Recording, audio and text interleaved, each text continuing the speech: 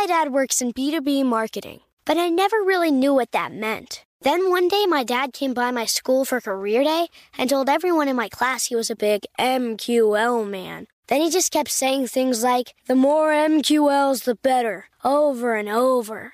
My friends still laugh at me to this day. I think it means marketing qualified lead. One thing's for sure. I'll be known as the MQL man's kid for the rest of my days. Why couldn't you just be a fireman or a lawyer? Why? You ruined my life, Dad. Not everyone gets B2B, but LinkedIn has the people who do. And with ads on LinkedIn, you'll be able to reach people based on job title, industry, likelihood to buy, and more. Start converting your B2B audience into high-quality leads today. We'll even give you a $100 credit on your next ad campaign. Go to linkedin.com/customer to claim your credit. That's linkedin.com/customer. Terms and conditions apply. LinkedIn, the place to be, to be. Whether this is her first Mother's Day or her 40th, she deserves more. Shop tons of stunning on-trend jewelry for every budget at Diamonds Direct. Diamond fashion jewelry, beautiful birthstones, everyday pearls starting at just $200. Commemorate the real loves of her life with a gorgeous pendant featuring the birthstone of the one who made her mom. This Mother's Day, Diamonds Direct is everything you need to say thank you. Diamonds Direct, your love, our passion. Online at diamondsdirect.com. This is your moment, your time to shine, your comeback. You're ready for the next step in your career, and you want an education employers respect. So you're not just going back to school, you're coming back with Purdue Global. Backed by Purdue University, one of the nation's most respected public universities, Purdue Global is built for people who bring their life experience into the online classroom. Purdue Global, Purdue's online university for working adults. Start your comeback today at purdueglobal.edu. You're listening to Modern Rules, a production of MSNBC and iHeartRadio. One reason social media gets out of control so quickly is we don't feel like we're using our voices. You know, we're talking through our fingers. And that's a different thing. Of course it hurts my feelings. Anytime somebody attacks you, it hurts your feelings. But when my feelings are hurt, it is generally, I think, because there's some truth to it. All technology, in my opinion, has the potential to sort of create these real frictions in our society. I mean, Birth of a Nation came through movie, right? It is nearly impossible, at least in my experience, to make a point on social media that requires any level of nuance. If you don't see social media as a blunt instrument, you are quickly going to be trolled, ratioed, misinterpreted, and just knocked out of the game. So as much as we say, oh, the platforms to get your voice out there are stronger and better than ever, depends on what that voice is and what you want to say. The image you create for yourself, the profile, the category you fit into, you're boxed in. And if you dare try to be an actual person, a human, change your tone, have a different voice, well, that tribe that you're in that social media bucket now thinks you've abandoned them. So my challenge is, if social media is where we can actually be our real selves and connect over that, maybe we need to treat it in a little bit of a different way. I'm Stephanie Ruhle, MSNBC anchor and NBC News correspondent, and this is Modern Rules.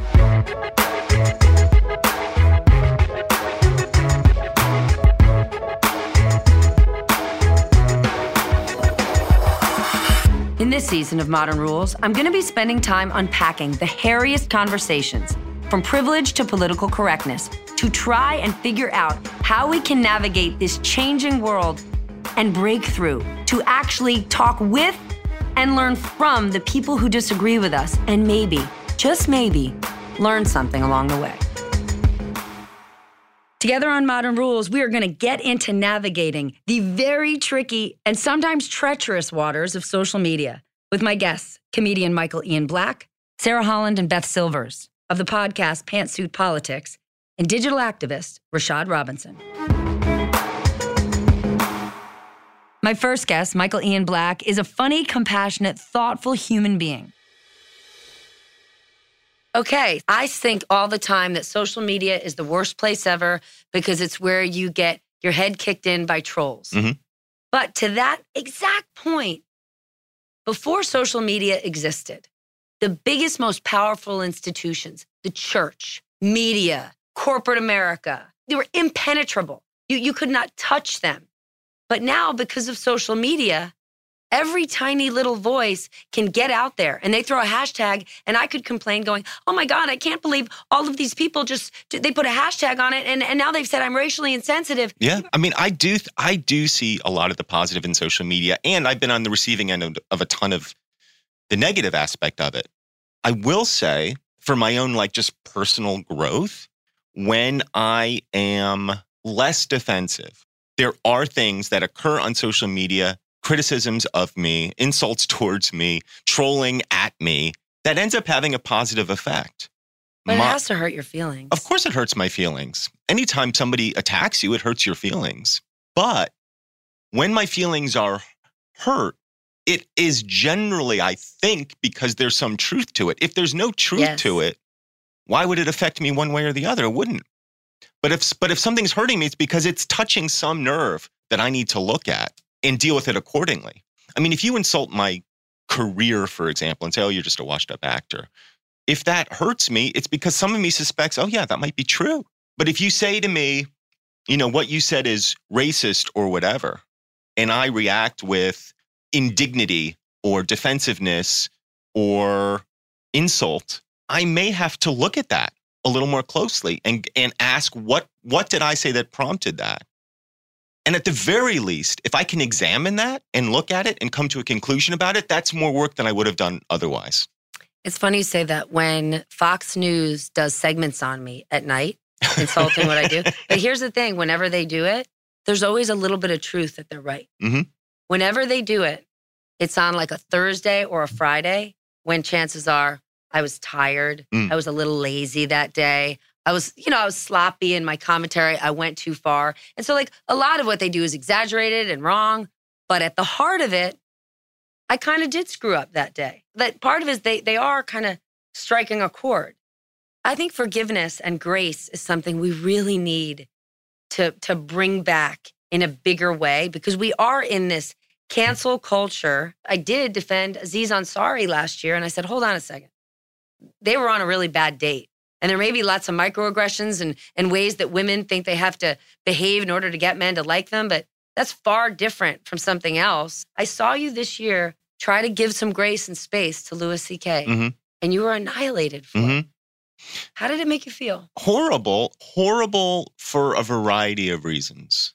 It started with exactly what this conversation started with, which is people in private. I'm including, when I say people, I mean me and others, people that I would have conversations with, talking about nuance, misinterpretation, misunderstanding, miscommunication, and how those things can spiral out of control and turn into something that they were never meant to be. And I got on Twitter. Also, a friend of mine had just died. And I was thinking a lot about exactly that, grace and forgiveness. And I was in a kind of sensitive headspace as well. And I was feeling like those private conversations that I have with people where they're willing to sort of give that space and forgiveness and grace to somebody, can that private conversation be had in a public forum? And so I tried, and the answer was no. I felt bad because I mistakenly thought that I had a little credibility in this arena because I've been so outspoken in favor of women and survivors and LGBT stuff, and like just a ton of just progressive issues. I've been very outspoken. You've got some progressive street cred. That's a fact. I hoped, and I was hoping that in trying to have this conversation, not in defense of Louis specifically, and not saying I was rooting for Louis specifically to recover, but saying that I'm interested in the idea of how men recover from this, and using him as an example. I was hoping I could be a little bit of a buffer between those two camps. It turns out I could not, and that was okay. But Michael, it's not okay. Well, it was okay in the sense that I think I did have a blind spot for Louis specifically because I know him. I don't know him well. We've known each other over the years. And maybe I had a blind spot for him specifically because I felt like I maybe had an insight into his intentions that other people wouldn't have. But you also have the right to say, this is my experience with this person. Yeah. Right? I do. But in the end, I felt like the women who criticized me were entirely valid in their criticisms, that I'm a little distant from the event. So I don't want to mischaracterize what their criticisms were. But what I'm trying to say to you is, whatever points you made on Twitter, had you made it in a private setting, you would have been able to. Yeah. Because everyone at the table understands your good intentions and they know who you are. Right. And my concern is,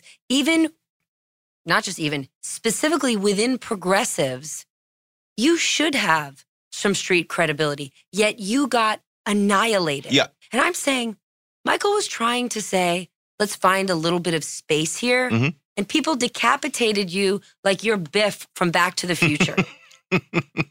And it worries me that we're not giving each other that space. Yes, I felt all of that. But at the same time, I have to ask myself, like, do I grant Mike Huckabee, for example, the same good intentions that you're granting me? And the answer is no. No, because it's about track record.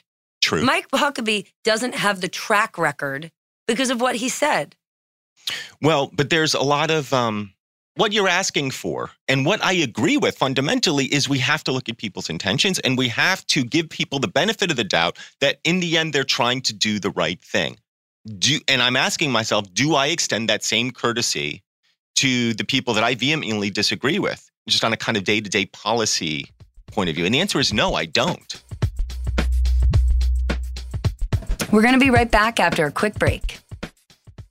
My dad works in B2B marketing, but I never really knew what that meant. Then one day my dad came by my school for career day and told everyone in my class he was a big MQL man. Then he just kept saying things like, the more MQLs, the better, over and over. My friends still laugh at me to this day. I think it means marketing qualified lead. One thing's for sure, I'll be known as the MQL man's kid for the rest of my days. Why couldn't you just be a fireman or a lawyer? Why? You ruined my life, Dad. Not everyone gets B2B, but LinkedIn has the people who do. And with ads on LinkedIn, you'll be able to reach people based on job title, industry, likelihood to buy, and more. Start converting your B2B audience into high-quality leads today. We'll even give you a $100 credit on your next ad campaign. Go to linkedin.com/customer to claim your credit. That's linkedin.com/customer. Terms and conditions apply. LinkedIn, the place to be, to be. Live Nation presents Concert Week. Now through May 14th, get $25 tickets to over 5,000 shows. That's up to 75% off a summer full of your favorite artists like 21 Savage, Alanis Morissette, Cage the Elephant, Celeste Barber, Dierks Bentley, Fade, Hootie and the Blowfish, Janet Jackson, Kidz Bop Kids, Meghan Trainor, Bissell Pluma, Sarah McLachlan. Get tickets to more than 5,000 summer shows for just $25. Until now through May 14th. Visit LiveNation.com/Concert Week to learn more and plan your summer with Sean Paul, Sum 41, 30 Seconds to Mars, and Two Door Cinema Club. Are you still searching for your perfect place to call home? Well, now is the time to buy at Fisher Homes. If you're looking to move in before the end of 2024, May could be your last opportunity to start building your dream home and close before the year's end. If you're hoping to move in even sooner, Fisher Homes also has homes that are move-in ready and waiting for you, where you can start enjoying the benefits of homeownership even faster. Schedule your personal tour with a new home advisor today at FisherHomes.com and make this spring the season you find your perfect home sweet home. Welcome back to Modern Rules. My next guests are the hosts of Pantsuit Politics and authors of I Think You're Wrong, But I'm Listening, Sarah Holland and Beth Silvers. These ladies are deep believers in the value of voices, real conversations, nuance, and they've got a very interesting take on how social media should work and how it actually works. I was caught in a tweet storm, so my producer Sam Ulan stepped in and did this interview.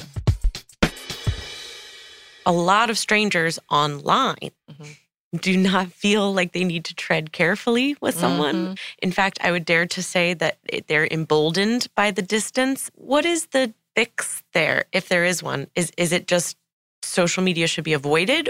I think that using our voices is really important. And I think that one reason social media gets out of control so quickly is we don't feel like we're using our voices. You know, we're talking through our fingers. And that's a different thing. Now, that said, I don't think social media is the cause of where we are today. I think it's a manifestation of where we are today. I think it erodes it further, but I think it also has the potential to help us. We have some really wonderful conversations with listeners of our podcast online. My life is better because of the people who listen to our show, who engage with us on Twitter. That's an odd thing to say, my life is better in any way because of Twitter, but it's because people show up with a set of rules. They come in a container, right? They understand what we're trying to do and what we're trying to think about and the way we do it. And when someone sort of violates what they understand to be the rules of our house, another listener comes in and very gently and respectfully calls them out on it. We get the beauty of seeing internet apologies sometimes where people mess up and start again. And I think that everybody feels pretty safe to do that in our container because we do it all the time. We very publicly say, gosh, I really messed up on this. I used this word that was a hurtful word. I didn't know. Now I know. Hooray, I've learned something. Thank you for teaching me. It's just a different way. That's interesting because rules might be a big help when it comes to this. It feels like there are a lot of rules on Facebook. No, I think the container is key. I think that where we're going with social media, and you even see this in the statements coming out of places like Facebook, is that it's going to be less totally public facing and more honestly how the internet started, which was communities gathered around a certain mission or a certain topic or a certain shared identity, that they couldn't find a lot of people that shared that identity where they were in the physical space, and the internet gave them a way to gather more of those people together. I think we're going back that way, which I think is really good. I mean, I think the other really important aspect of social media when you're talking about politics and conversations surrounding politics is that it's become the way in which people get their news. And that is really problematic. Using an algorithm that rewards emotion, especially anger and fear, and any strong reactions to news stories to decide what we see first, that's a problem. And I think that's something I have to even remind myself of. I'm not going to tell you I don't get any news from social media. That would be a lie. But I have to be really careful, not only to make sure that that's not my primary news source, but when those stories that really, succeed under the algorithm that are driven by anger on either side, both sides, or conflict, just reminding myself, this is not the entire story of this particular moment of our human race, of our country. But that's really hard to do. Social media, getting your news from an algorithm like that does not reward perspective. It doesn't reward sort of careful thinking or taking a pause, which we really, really need. And I mean, I think that part is really an accelerant on the polarization and the conflict and the way that we are engaging with each other right now. Do you feel that you see the kind of bad behavior that we see on social media spill out into the real world in interactions that you have with people? Do you see like a change? As a former public official, absolutely. I ran for the first time in my city commission race in 2016. It was a very friendly race among the field. It's a nonpartisan ranked choice kind of vote. You don't rank them, but you vote 4 times and the top 4 get in. So it's not a winner take all kind of situation. And it was a totally different feel than by the time I ran for re-election in 2018 where I lost. I mean, I live in Kentucky. I live in a conservative state. And people were doing things that we had never seen in Paducah, like taking my yard signs and spray painting a red circle. I'm a city commissioner and displaying it proudly in their front yards. I mean, these were like city leaders, like people in a professional class of people doing this kind of stuff. You would never see that. And I ran with a city commissioner who'd been in there for a long time. And she was like, I've never seen anything like this. Like the tenor changed. And you can imagine why, right? I think the worst thing about social media right now are the prompts to react to everything. We just don't need to react to everything and give everything a thumbs up or a thumbs down or, whatever range of emoji someone is offering us. Right, I was going to say there's only 4 options or something, when you go on there. Well, and it keeps you in this reactive posture instead of remembering that we're supposed to contribute to things. Not everything is just out here for us to say, here's how I feel about that, and I take it and leave it that way, and it's either canceled or it's the best thing ever. We're supposed to be contributing. In a city commission race, people should be contributing to that dialogue. What would it be like if that neighbor who took the initiative to spray paint a sign instead said, here are my questions. Here are the things that concern me about what's going on in my local government. And that's how I treat news on social media too. I get a lot of news from social media, but I don't view social media as the answer. I view it as the question. A story is surfacing on Twitter. I try to think, what questions do I have about this story? And then I go find answers to those questions in places that I know have been carefully vetted, where people are doing work to make sure that what's being circulated is true. And I think that's just a different orientation and an orientation that could be helpful to other people. You know, if we stop just thinking the sum of life is right here for me to react to, what's my role in this? Just hold on a second, because we have so much more to get into. We'll be back right after a quick break. Live Nation presents Concert Week. Now through May 14th, get $25 tickets to over 5,000 shows. That's up to 75% off a summer full of your favorite artists like 21 Savage, Alanis Morissette, Cage the Elephant, Celeste Barber, Dierks Bentley, Fade, Hootie and the Blowfish, Janet Jackson, Kids Bop Kids, Meghan Trainor, Peso Pluma, Sarah McLachlan. Get tickets to more than 5,000 summer shows for just $25. On sale now through May 14th. Visit livenation.com/Concert Week to learn more and plan your summer with Sean Paul, Sum 41, 30 Seconds to Mars, and Two Door Cinema Club. Are you still searching for your perfect place to call home? Well, now is the time to buy at Fisher Homes. If you're looking to move in before the end of 2024, May could be your last opportunity to start building your dream home and close before the year's end. If you're hoping to move in even sooner, Fisher Homes also has homes that are move-in ready and waiting for you, where you can start enjoying the benefits of homeownership even faster. Schedule your personal tour with a new home advisor today at FisherHomes.com and make this spring the season you find your perfect home sweet home. Are you tired of your scented cleaning products smelling and cleaning like meh? Then it's time for an upgrade with the power of Clorox Scentiva. With an uplifting scent that smells like coconut, Clorox Scentiva gives you powerful clean like Clorox, but a feeling like being transported to a tropical island retreat. Imagine putting your phone on Do Not Disturb, tuning out all the constant, just the feeling of warm sand in between your toes and a fruity drink in your hand.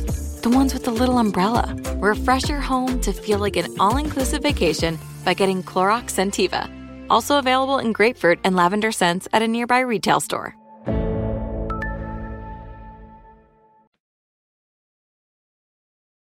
Welcome back to Modern Rules. Rashad Robinson knows from experience how the power of social media can activate policy, can actually create change. His organization, Color of Change, uses online resources, most specifically social media, to advocate for policies that affect the African American community to strengthen their political voice. And you know, when it comes to positions of power in politics and in business, there are not a lot of African American voices in the boardroom.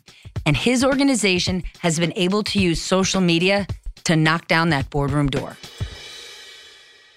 Twitter is an extraordinary vehicle for what you do. I worry that Twitter is the worst of all worlds, right? Twitter is performance art. Twitter decides this is what your profile and your character is. And if you say anything that deviates from this specific role, and none of us are flat, we are multidimensional people. If you say anything that possibly deviates from it, you will get annihilated. All technology, in my opinion, has the potential to sort of create these real frictions in our society. I mean, Birth of a Nation came through movie, right? So many of the harmful images about various communities, people of color, women, have come through our TV screen. The ways in which our telephones were used to surveil civil rights activists, from Dr. King to Malcolm X, and the ways that television are even used now to create scams on vulnerable people. And so all technology has real potential to cause great harm, and in many ways has allowed us to supercharge our ability to move people to action, to create real change. And so I am not one of those people that says technology in and of itself, it will supercharge our ability to make change.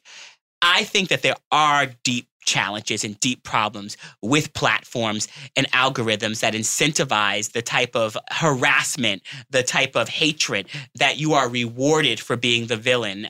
And at the same time, these platforms have allowed for marginalized people to bypass traditional gatekeepers, to not have to wait to hear their voices heard. I remember when I was working for GLAAD and doing work in the LGBT community, and you had lesbian mothers who were blogging and sharing their stories. And, a year later, you'd start seeing them actually on TV, sharing their stories and reaching more people. And so the ability for people to reach the marketplace of ideas can be incredibly hard if we don't have vehicles for that. But just like all technology, when it goes from being the insurgent to being the incumbent, it has in itself bakes in inequality. And it has to be our responsibility to not just find ways to get more followers as a civil rights organization, to get more people to follow us, but to also ensure that those platforms are doing all that they can do. It's why we actually run campaigns to hold Facebook accountable for how their algorithms work. We've, been in deep back and forth with Sheryl Sandberg directly around everything from how police can get inside of Facebook outside of warrants, to how folks can market housing to only white people and avoid civil rights law. I do not think that anyone should think that technology in and of itself is solely a force for good. But I do understand that in the aftermath of Hurricane Katrina, when people are on their roofs and they want something to do, being able to give people a lifeline to move, not just to donate to the Red Cross, but to work for systemic change. When folks were in Flint and suffering that pain, to not just get water bottles to them, but to fight for how we can actually change the structures that put people in harm's way. So how is it, do you think, that we've gotten here? I know that extreme activism on both sides is very loud and powerful, but do we risk taking the whole majority in the middle and kind of labeling them and pushing them out of a really important conversation, when at the end of the day, most people are trying to take care of their families and live their best lives? I absolutely do believe that most people every single day are just trying to make sure they have enough resources they need to get the things that they need.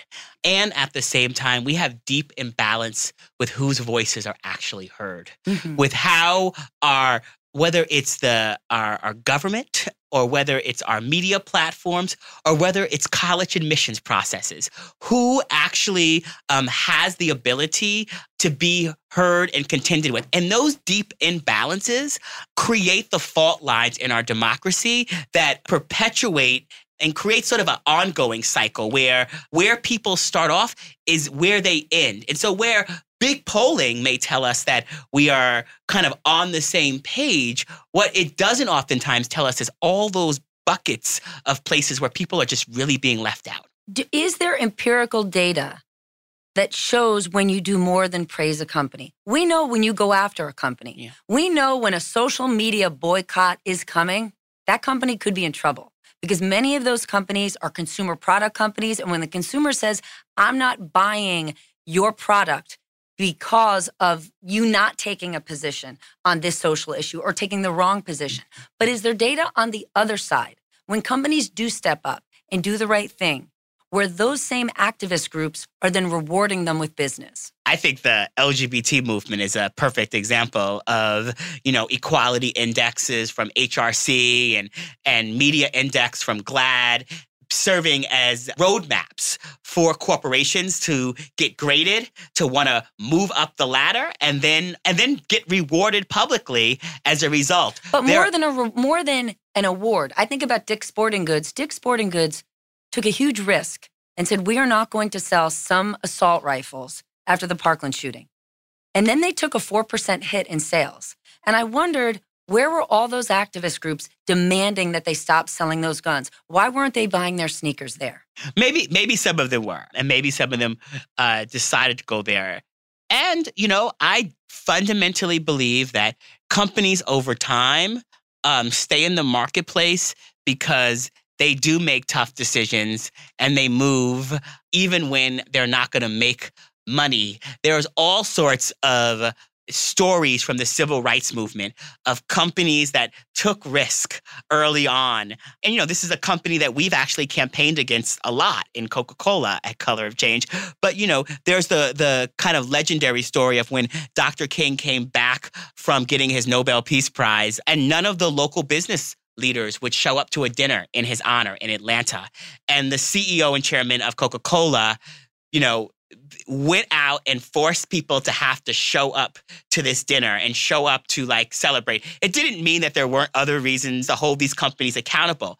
I think that we can do both. That, we in our advocacy work over the last couple of years with Airbnb, we have been in deep back and forth with Airbnb. I think I may even have a staffer who, at their offices right now working with them. And we have been pushing them on all of the ways that their algorithm was sort of incentivizing discrimination. And more than any other company in Silicon Valley, in my opinion, they put real resources behind doing the right thing. They actually hired engineers. But what does do the right thing mean? Doing the right thing was they saw that there was a problem where people were trying to book rooms and they were being denied for being Black. They didn't just hire a chief diversity officer who didn't understand the platform. They hired engineers who understood that it was baked into algorithms, that they needed to be able to have systems to be able to find when discrimination hit and then to hold individual renters accountable for that and create systems to stop that from happening. They went ahead and they did it. Now, we still mentioned to Airbnb and we still campaigned to Airbnb about other aspects of problems that we have. But when anyone asks me about a Silicon Valley company that took a problem that we were pushing on and went forward to do the right thing, I mention them. And I do believe that we as advocates have to be able to walk and chew gum at the same time.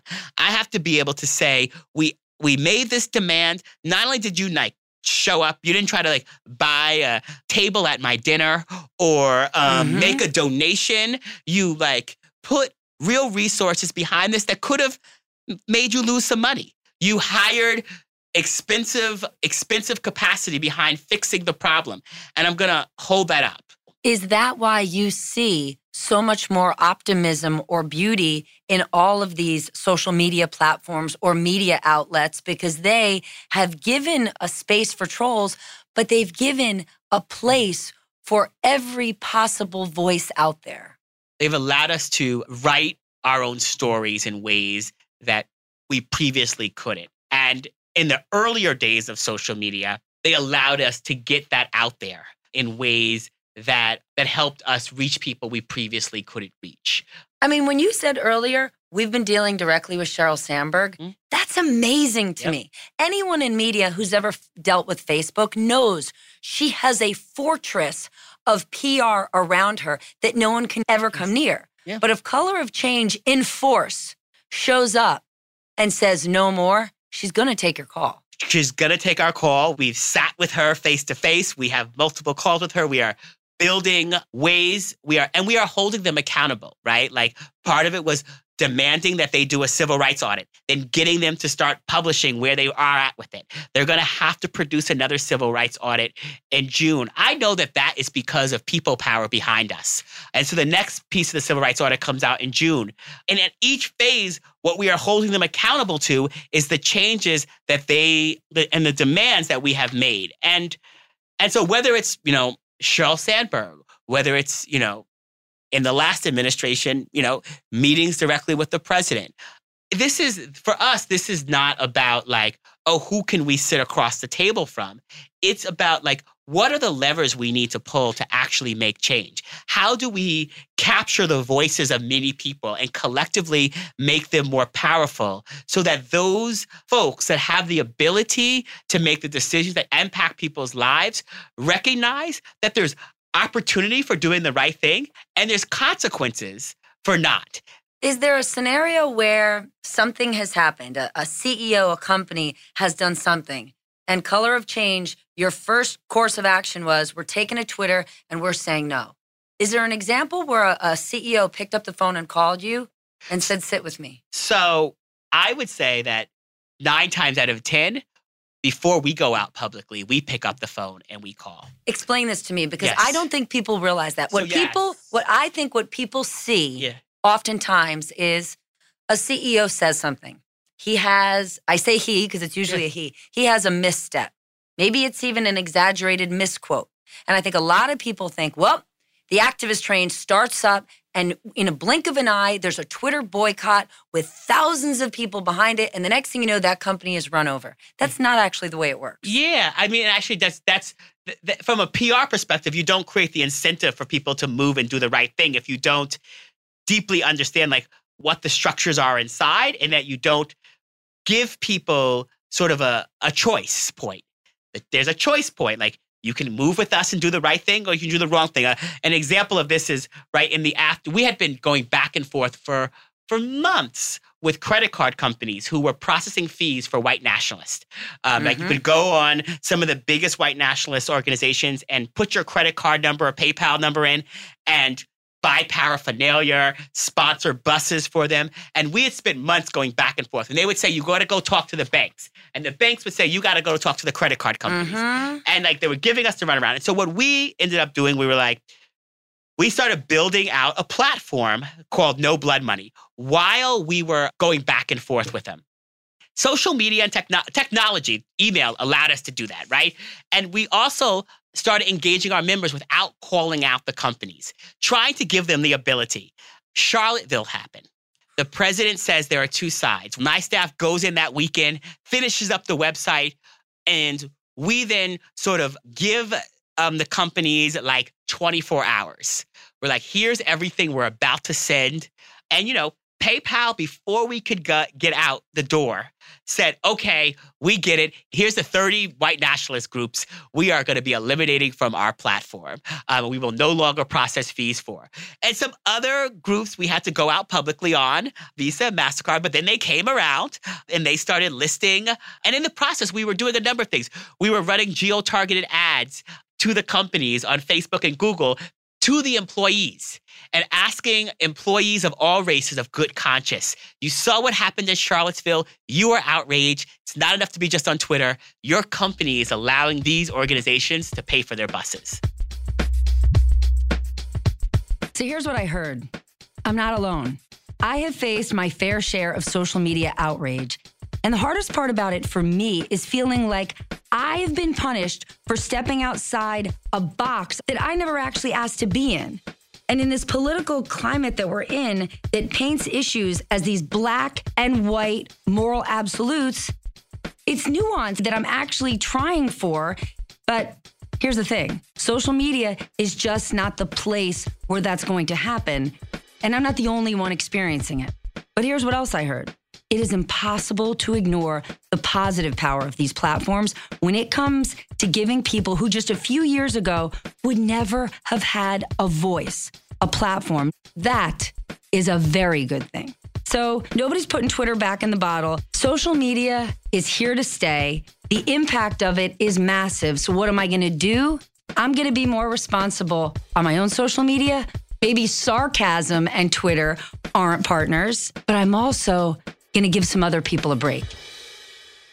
This has been our conversation on social media. Thanks for listening, bringing an open mind, and helping me create the modern rules.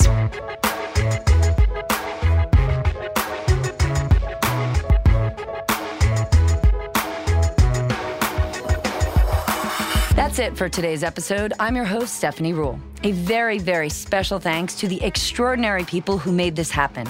My producers, Julie Brown, Samantha Yulin, and Ann Bark Audio. Michael Biette for booking and wrangling the amazing guests who joined us. Julian Weller for editing, and Bill Plax, Michael Azar, and Jacopo Penzo for their recording expertise. Special thanks to Steve Lichtag, Barbara Rabb, Jonathan Wald, Marie Dugo, Holly Traz, Nikki Etor, and Christina Everett. Our executive producers are Connell Byrne and Mangesh Hatigador. And of course, the men who brought us all together, Chairman and CEO of iHeartMedia, Bob Pittman, and Chairman of NBC News, Andy Lack. For more podcasts from iHeartRadio, visit the iHeartRadio app, Apple Podcasts, or wherever you listen to your favorite shows. Live Nation presents Concert Week. Now through May 14th, get $25 tickets to over 5,000 shows. That's up to 75% off a summer full of your favorite artists like 21 Savage, Alanis Morissette, Cage the Elephant, Celeste Barber, Dierks Bentley, Fade, Hootie and the Blowfish, Janet Jackson, Kids Bop Kids, Meghan Trainor, Peso Pluma, Sarah McLachlan. Get tickets to more than 5,000 summer shows for just $25. On sale now through May 14th. Visit LiveNation.com/Concert Week to learn more and plan your summer with Sean Paul, Sum 41, 30 Seconds to Mars, and Two Door Cinema Club. Are you still searching for your perfect place to call home? Well, now is the time to buy at Fisher Homes. If you're looking to move in before the end of 2024, May could be your last opportunity to start building your dream home and close before the year's end. If you're hoping to move in even sooner, Fisher Homes also has homes that are move-in ready and waiting for you, where you can start enjoying the benefits of homeownership even faster. Schedule your personal tour with a new home advisor today at FisherHomes.com and make this spring the season you find your perfect home sweet home. You know that feeling when you walk into your home, take a deep breath, and feel new? Well, that's what it's like to use Clorox Scentiva. Because Clorox Scentiva smells like coconut, cleans like Clorox, and feels like energy. It'll elevate any cleaning routine to not just clean, but also make every room smell like a tropical coconut getaway. Discover how Clorox Scentiva's powerful clean and refreshing scents can transform your space. Get yours in coconut or other fabulous scents at a nearby retail store.